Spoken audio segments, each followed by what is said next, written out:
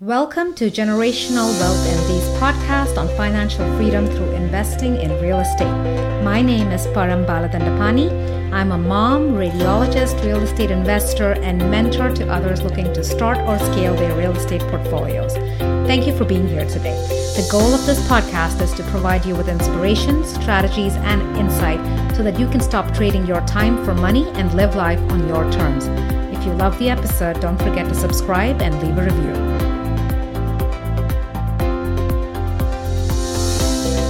So glad to have all of you here with me. The topic we're going to cover today is something that, we've been getting so many questions on. It's something that's on everybody's mind. So I'm very, very excited to deep dive into it. This is going to be very, very data driven, which is why I said state of the market, data over drama, right? Because obviously there's so much going on. There are so many articles where people are talking about the state of the market.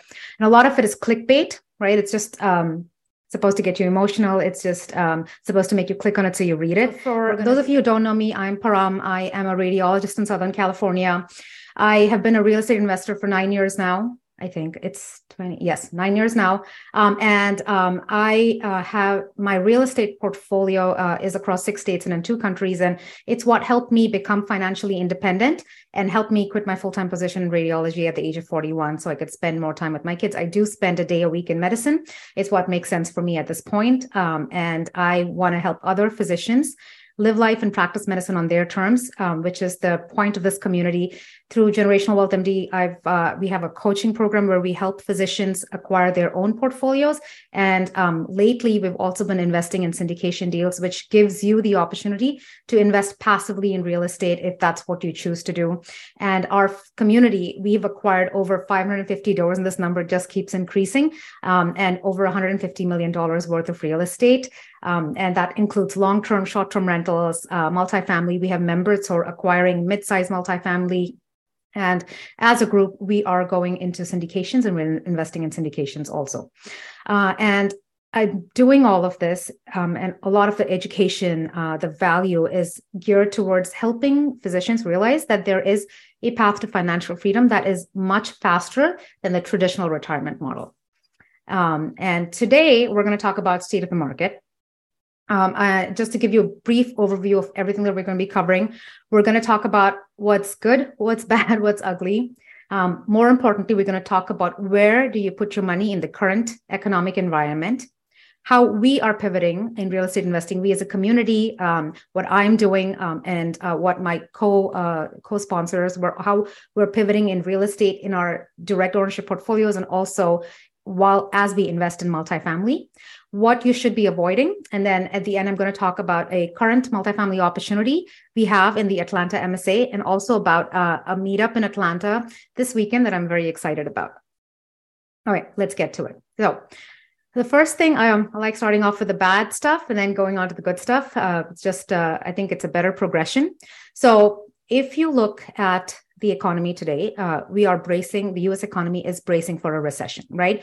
Q1, Q2 of 2022, we had 2 quarters of negative GDP growth. Q3 was positive, but anytime you have 2 quarters negative GDP growth, you're technically in a recession. And we are bracing ourselves for a recession. And a big part of that, like all of you know, is because of what actually happened in the economy during COVID, right? A lot of money was pumped into the economy, because of which inflation hit record highs. Now, just to explain this graph over here, the red line over here, this is the Fed funds rate, which is representative of what interest rates look like. And this is historic, right? This is all the way from the 1960s going into the current, into 2022. And then the blue line you're seeing over here is consumer price index, which is our best measure of gauging inflation. And if you look at it, the reason what we're going into is a forced recession, and it's because of this over here, right? So inflation is at an all-time high. I think this doesn't cover most recent data, but if you look at September and October of 2022, inflation was at 8%, right? And that's super high. Typically, the US economy wants to have inflation anywhere from 2 to 3%. That's healthy, right? So we're in a very high inflationary environment. Inflation is at 8%. And the best way for the Fed to control inflation is to increase interest rates, and which is what they've done in the past. If you look at 1980s, that's what they did, and that's what they're doing again. You're not seeing this reflected right here, but I have another slide showing it. But all of us know that interest rates have been going up, and that is the best way for the government to control inflation and bring it to a healthy number, right?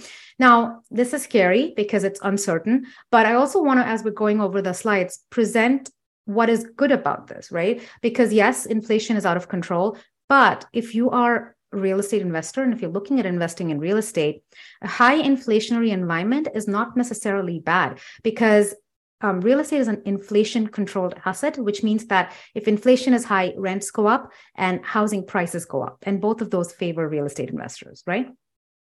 And then over here in this slide, I just wanted to again show what's happening with inflation in the United States. The red line over here is the United States economy.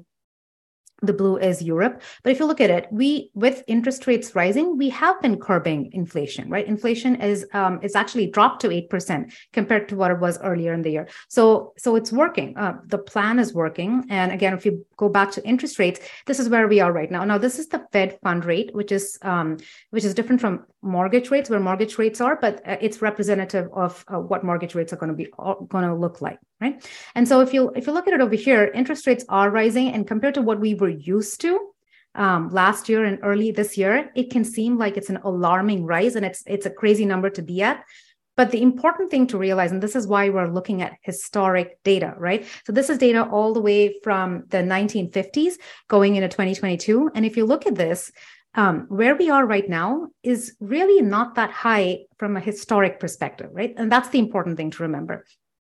I think the highest point we've seen was in the 1980s when inflation was close to 20%. It was 18%, and it was done as a way to, again, control inflation. And so we're not really super high, historically speaking.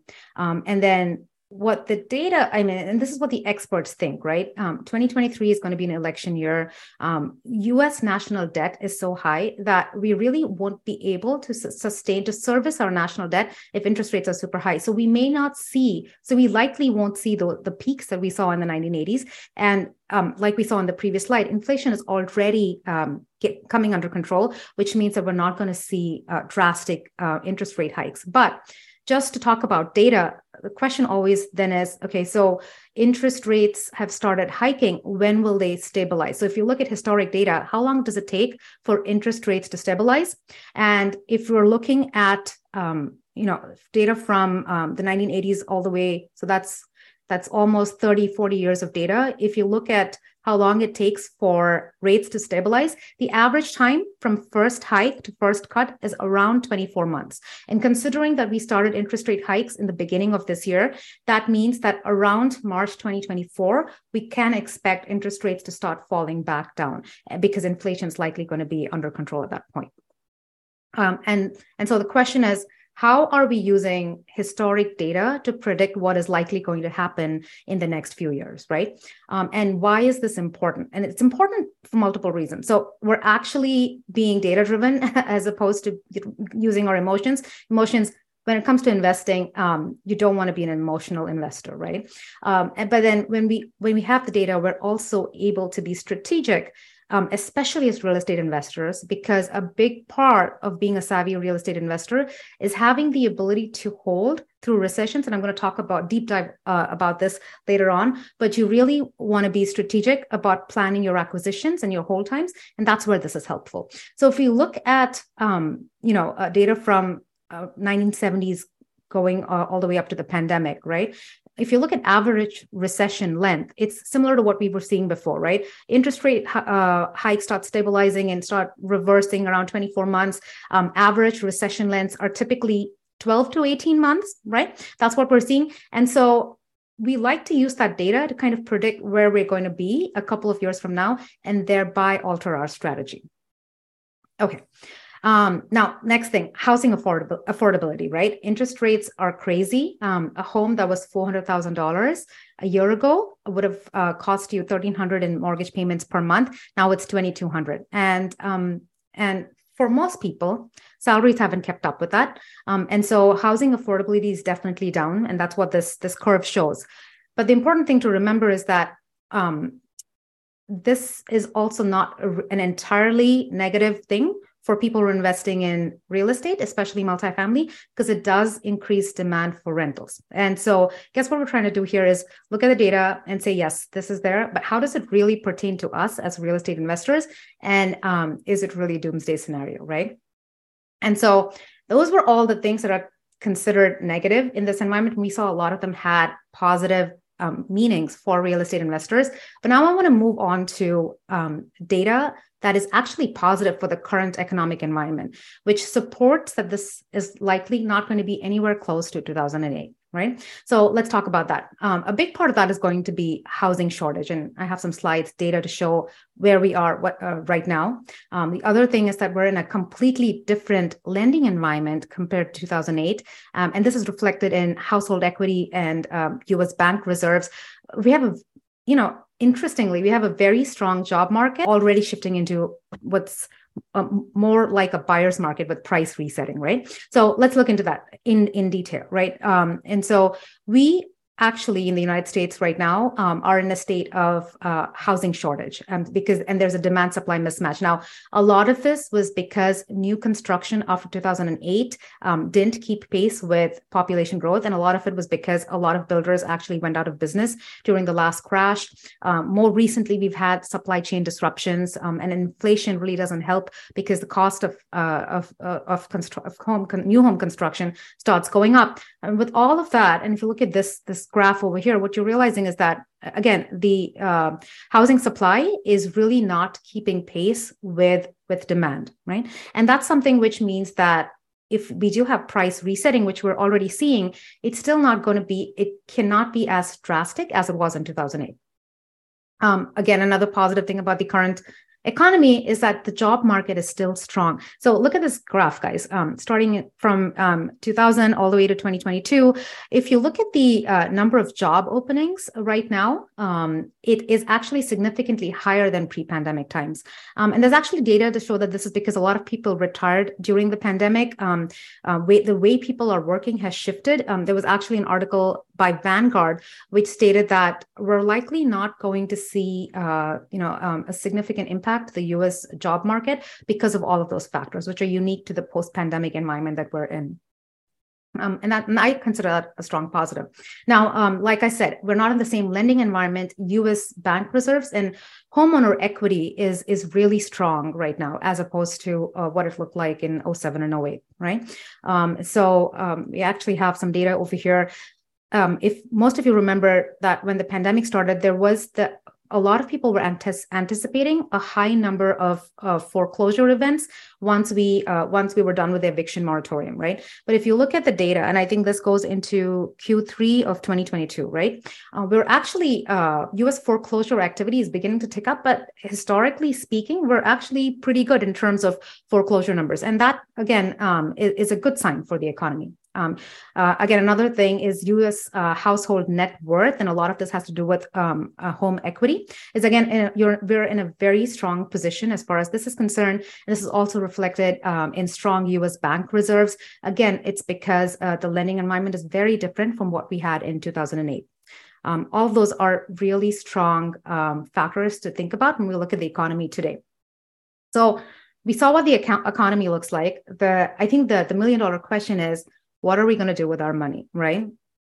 And so I wanted to talk about different asset classes and predictions for different asset classes over the next few years, because I think that is going to be really important. I think that's where we need to use the data to make those decisions, right? And so the biggest impulse is to hold on to a lot of cash. And the reason that doesn't really make sense in this environment particularly is because we are in a high inflationary environment, which means that if inflation is at 8% and you're holding on to cash, and even if it's in a savings account, what is it at 1 or 1.5% at this time, your cash is losing value. And that's the important thing to remember. Now, what about fixed income assets like bonds? Bonds typically depreciate during periods of high inflation, right? And so this is not the right time to be investing in bonds. And we actually have projections for what returns from bonds are going to look like over the next 10 years. And that was from Vanguard. And it's the same thing for stock projections, right? Stock projections, the stock market is projected to have 4 to 6% annualized returns over the next 10 years. And when you factor in inflation and at the rate that it is at right now, that isn't significant. It's actually not even close to what historic stock market returns are annualized, right? So this is from Vanguard Perspectives. This was released in September 2022. And they talk about projections over the different asset classes for the next 10 years. And for those of us investing in the stock market, we know that dividend yields right now are close to under 2% for S&P 500. But what I want you to note over here is U.S. equities, and the returns are projected at 4.1 to 6.1%, right? So 4 to 6%. And it's something similar for the bond market, right? So it's, again, anywhere from 2 to 7%, depending on what you're investing in. And so that's what the other asset classes look like. Now, where should you be putting your money? I think this is the time with the environment that we're in. Investing in hard assets that are indexed to inflation makes the most sense, right? And precious metals, yes, they're hard assets and they are indexed to inflation, but you're really not having any cash flow over there. And so it's considering that all of us are looking for passive income, multiple income streams, you're left with real estate. And what I love about real estate, and this is what we talk about all the time, and this is not something I saw intuitively. When I was initially investing in real estate, I was looking only at the cash flow. But it's not just cash flow, right? You have cash flow. That's one component of the returns you're making in real estate. You're using leverage, which is amplifying your returns if you're using leverage appropriately. We're going to talk a little bit about how you can use leverage appropriately. When you're being tax efficient, and a lot of members in our community are doing this, you can, especially this year, it's just the last year for 100% bonus depreciation, you can tap into that, even if you're not using bonus depreciation, right? Your cash flow from real estate is inherently tax advantage just because of even straight line depreciation that all of us get to benefit from. So even if you're a passive investor, active investor, real estate is tax efficient. And then you also are able to force appreciation, which is where you're adding value to a property and increasing the property value. And that really doesn't have to do with market appreciation. So in this current environment, you probably don't want to be banking on market appreciation, but this is the time where you really want to tap into take advantage of all those other ways that you can get returns from real estate. And even in September and October, inflation was at 8%. And for most of us, that is anywhere from 3 to 7%, depending on the loan product we're using. And so you're still at an advantage in this environment. And as Warren Buffett says, be fearful when others are greedy and greedy when others are fearful. Fortunes are made in downturns. There is a lot of opportunity in the current market. So as long as we are using data to drive our decisions, we're not stuck in inaction. We're pivoting. We can't invest in real estate today the way we did, I won't say 2 years ago, because I think, again, the last 2 years, everyone has been very cautious about how they're investing in real estate. Although the market did really well, your strategy should have been very conservative. But today, we're going to be investing differently compared to, say, 5 years ago, right? The most important thing is to not try to time the market. And this can be very, very hard emotionally, but that's the right advice, to not try to time the market, but to pivot your strategy so that your strategy makes sense in the current environment. We're going to talk a lot about that today. Okay. So the big question is, how do we invest in the current real estate market, and how do we shift our strategy for it to make sense? Now, the most important, I think there are three key things that I like to break it up into three key things that you need to focus on. Okay. More than ever, this is a time when you want to be very intentional about the markets that you're investing in for both long-term and short-term rentals, guys, because in our community, we're investing in long-term, short-term, multifamily, and everything. But market selection is going to be very, very important. For long-term rentals, it's very important to be in strong markets. And we talk about strong markets, we talk about demographic data, we're talking about population and job growth, industrial diversification in landlord-friendly states, where, again, those are also, they tend to be business-friendly states. It makes a difference in terms of your net revenue, just because it affects occupancy also. So investing in really strong markets, and this applies even to short-term rentals. I've always talked about this. When you're investing in short-term rentals, you could be investing in metro markets, in drive to destinations that most people typically get to those destinations driving short distances, or fly to destinations, which are going to be like Hawaii and Orlando, where a lot of people fly to those destinations. Drive to destinations tend to be more resilient to macroeconomic trends. And that's why even within our community right now, within Creating Generational Freedom, the coaching program, we have a lot of our members, especially because it's Q4, trying to lock in a short-term rental before the end of the year, so that they can maturely participate and actually get active losses and shelter their clinical income. A lot of our members most of them are focused on drive to destinations. That could be vacation markets in California, like Yosemite, Big Bear. It could be drive to destinations like Blue Ridge and the Smokies, or the Florida Panhandle. But really, market selection is going to be very, very important. The second thing that you really want to focus on is that you do not want to have a strategy that is solely focused on market appreciation. What does that mean? You don't want to buy, this is not the time to be buying properties that are negatively cash flowing, where you're waiting for the property to increase in value, and that's where you're going to get your return. You really want to get into solid properties where the numbers make sense, where you're seeing positive cash flow. And that's going to be very, very important. Okay. Now, the second thing is that, we work on this constantly within our community. You don't want to depend on market appreciation at this time. You want to have positively cash flowing properties, but in this market, with interest rates being the way they are, it's very hard to go buy a turnkey long-term rental, rent it out, and get positive cash flow. And so it's the time where you want to be a little creative about how you can boost returns so that you're still getting significant returns from cash flow, from tapping into equity, even in this market. And that could be by combining multiple strategies. A lot of our members like doing value add, where you're going in and rehabbing a property, and so this is different from flipping, right? Flipping is when your goal is to go in, rehab the property, and sell it within 6 to 12 months. This is not the right time to be doing that, because it's hard to really identify and land at what your after repair value is going to be. But it's still a good time to consider doing moderate rehabs on your property, improving the property, and thereby increasing your cash flow, right? So value add can increase your cash flow significantly, finding the right deals, sourcing deals adequately, even doing midterm rentals. In some markets, we actually had an amazing session yesterday. One of our members who was in the coaching program last year is now doing the midterm rental strategy, and where she's actually 10xing her cash flow every year from a property, which if it were a long-term rental would be giving her maybe a few $100s, and she's almost 10xing her actual cash flow from that property. So adding on strategies where you're boosting returns, using, again, tax efficient strategies, tapping into 100% bonus depreciation this year. And this could be, for those of you who are doing passive investments in our syndication deals, you're still able to get that and use it to offset your passive income that you may be getting. And for those of you doing short-term rentals, you could even tap into that and shelter your active income from taxes. So actually boosting your returns in other ways is I think, key over here, and not really relying on market appreciation.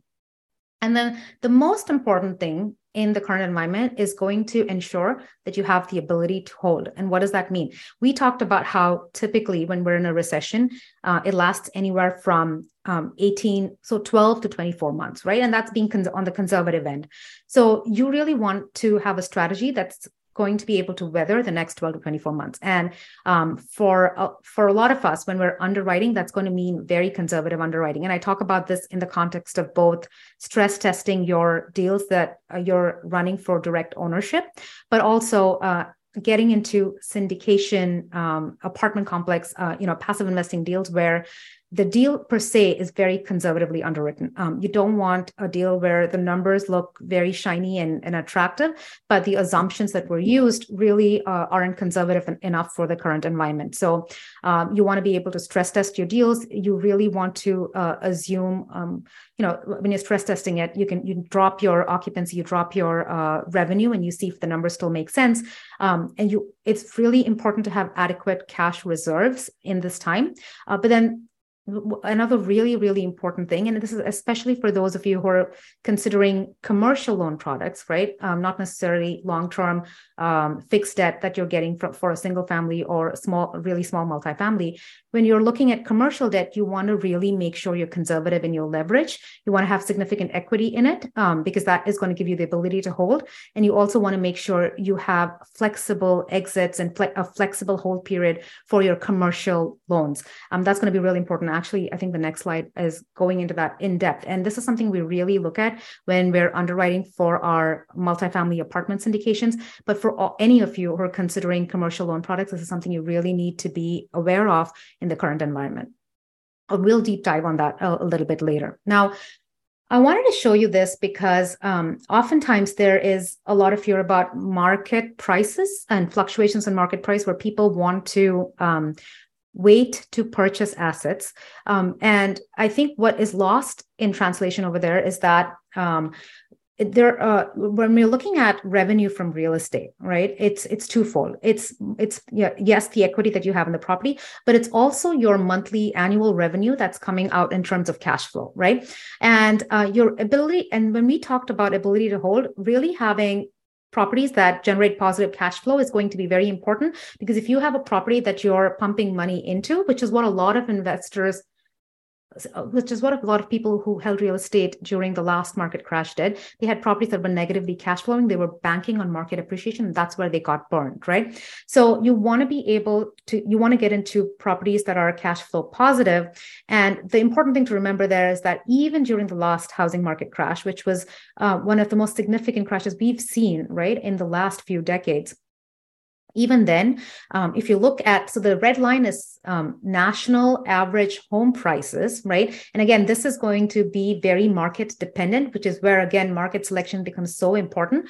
But if you look at the blue line over here, this is what rents did. So national historic rents from all the way from 1988 to 2020. Now, this doesn't include 21, 22, which is why you're not seeing the huge bump over here in rents and home prices. But even if you look at this historic data, you'll notice that between 08 and 09, there was probably a 4 to 5% drop in rents before rents started going up again. And so that's typically what happens with rental revenue. That's for long-term rentals. And I've always been asked, what does the data look like for short-term rentals? And there actually was, AirDNA had a podcast episode where they talked about historic data from the hospitality sector, because we don't really have data from short-term rentals going back that far, just because AirDNA and Airbnb, I think they just became more prevalent in 2015.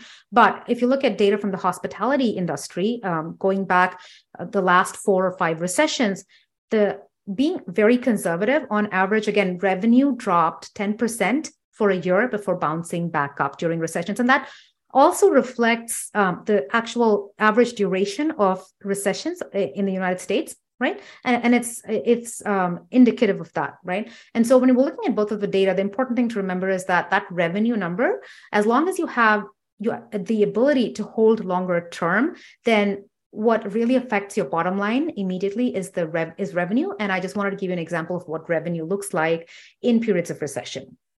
And it's really not the same drop that we see with market prices. Now, this slide is just to show you again how important it is to pick your markets appropriately. And this shows how different markets performed during the 07-08 crash.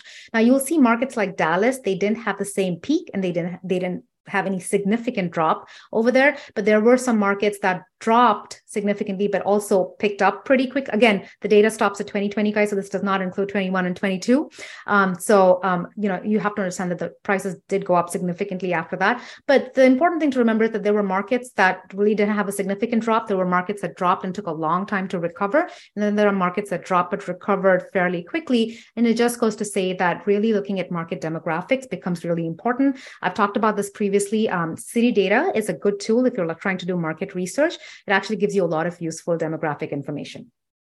Now, I wanted to touch upon, because a lot of you are, building your own portfolios, but we have a lot of people who are investing in our syndication deals. And I wanted to touch upon how we are adjusting lending, right? The way we're looking at lending when we're looking at multifamily deals. And this applies to anyone looking at commercial loan products, right? This is the environment where you want to have low leverage. And that's because that gives you the ability to hold, to be able to refinance if you need to at the end of your loan period, because commercial loans typically, even if they are amortized over 20 to 30 years, they have shorter loan terms. And that's where your exit and the ability to hold becomes significant. So, and this is why it was Dave Ramsey talks about how he did in the 07-08 crash, and that was because he had commercial loans, and he he was over leveraged and he wasn't able to hold on to those properties. So reduce leverage. So typically when we go in, we're going in at under 70% leverage on all of our assets that we've acquired, multifamily assets that we've acquired. And that's great. If you can get agency debt, which is long-term 10 years, that's great. But ideally, we want to have either fixed rate debt, or we want to have really tight rate caps. Some of the deals we entered into earlier this year were fixed rate at 6%. The deal that we're currently in right now in Atlanta, we have a very tight rate cap, keeping it sub 5.5%. It's a floating rate, but again, we have that tight rate cap, which means that if rates drop, we're able to take advantage of it. But ideally, you want to have debt which gives you multiple exit options, and that's going to be really important. And that leverage, having the reduced leverage, gives you the ability to refinance if you need to. And then something that's, again, very important is assumable debts. If you're able to assume the seller's loan, that puts you in a really strong position, because you may be getting an interest rate of around 3% for the next few years. The next deal that we're looking at in Atlanta, and we're still making decisions on it. I'm going to go visit that asset again this weekend. So any of you in Atlanta, make sure you hit me up, generationalwealthmd@gmail.com. Let me know so we can give you the information once we have the location finalized. But assumable debt, where you can assume the seller's loan, is going to, again, be a big part of underwriting and making the deals work in this environment. And if you can get that, then that's great.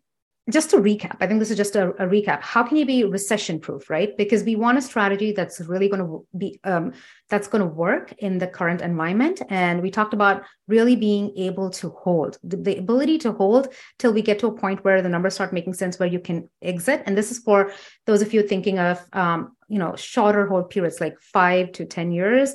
You really want to be able to hold in that period, and cash flow is going to be important. There was a time we said cash is king. Now we say cash flow is king. Having cash reserves are going to be important, and not over leveraging yourself, especially with commercial debt, is going to be important. Really picking the right markets, strong markets. And then, as I said, boosting returns, because this is not the time to bank on market appreciation. You really want to be tapping into cash flow, value add, and tax efficiencies. What to avoid? So I touched on this a little bit, but just to highlight this, the most important thing is to not try to time the market, but to have a timeless strategy. And so this is likely not the time to flip deals. Retail and office can do poorly in periods of recession. Everyone needs housing. Retail and office can get hit, during a recession. So if I would be very cautious about entering that space, having really short hold periods, anything less than 3 years, you really want to be very, very careful about your strategy, and you want to stress test it aggressively. And so you don't want to have very short hold periods. New construction, that's a space where, again, things are in flux. And so you're taking on a lot more risk over there. So I'd be very, very cautious about that. And then we talked about not banking on market appreciation. As far as debt is concerned, you don't want to be over leveraged. Now, that applies typically for commercial loans. Okay. So if you're getting fixed long-term debt, your numbers are making sense for, or for a 30-year fixed loan product, you may be okay as long as you have adequate cash reserves and you're stress testing your deal. Now, again, a variable rate debt without a cap, I'd be very, very cautious about that. And you'd want to talk to the lenders about other options and see if it makes sense to get a rate cap or get into a fixed debt with the ability to refinance when rates start going down. Okay, quickly wanted to talk about the syndication opportunities. When we talk about syndication opportunity, how to invest in syndications, and what you should look at. Again, it's the same concept. You really want to look at really strong markets, and the Sun Belt typically has seen a lot of migration. They tend to be landlord and business friendly states and tend to do really well even in times of recession. So really investing in the right markets, working with the right operators. You want the operators to have a great track record in that submarket with assets of the same size. That's something that I want all of you to focus on, and really being able to look at the underwriting and the debt and make sure that the debt is conservative and that the underwriting has assumptions that aren't factoring in the high the high year-on-year rent growth that we've seen so far, but really being conservative because we're going to see a little bit of resetting with inflation coming back down in the next few years. And you want to be conservative in your underwriting. You don't want to underwrite for a refinance. You just want to, you want to be very conservative in your underwriting and in your debt. Now, what we have done is typically look for off-market deals, getting into deals where there's already a discount factored in. The Greenville deal that we got into, it appraised 40% above purchase price. And so that just goes to show that you already have that built-in equity, which is excellent. We had fixed rate debt in that product. The Atlanta deal that we're in right now, that deal, it's nearly fully subscribed. So there's a wait list on there and a priority list for any other investments in Atlanta, and I'll show you how to get on that. But that was acquired at a 20% discount, 10-year agency debt. Now that gives us a lot of flexibility, a lot of exit options. And that's the one where we had the sub 5.5% rate cap, which is again, it's a really strong loan product to have in the current environment.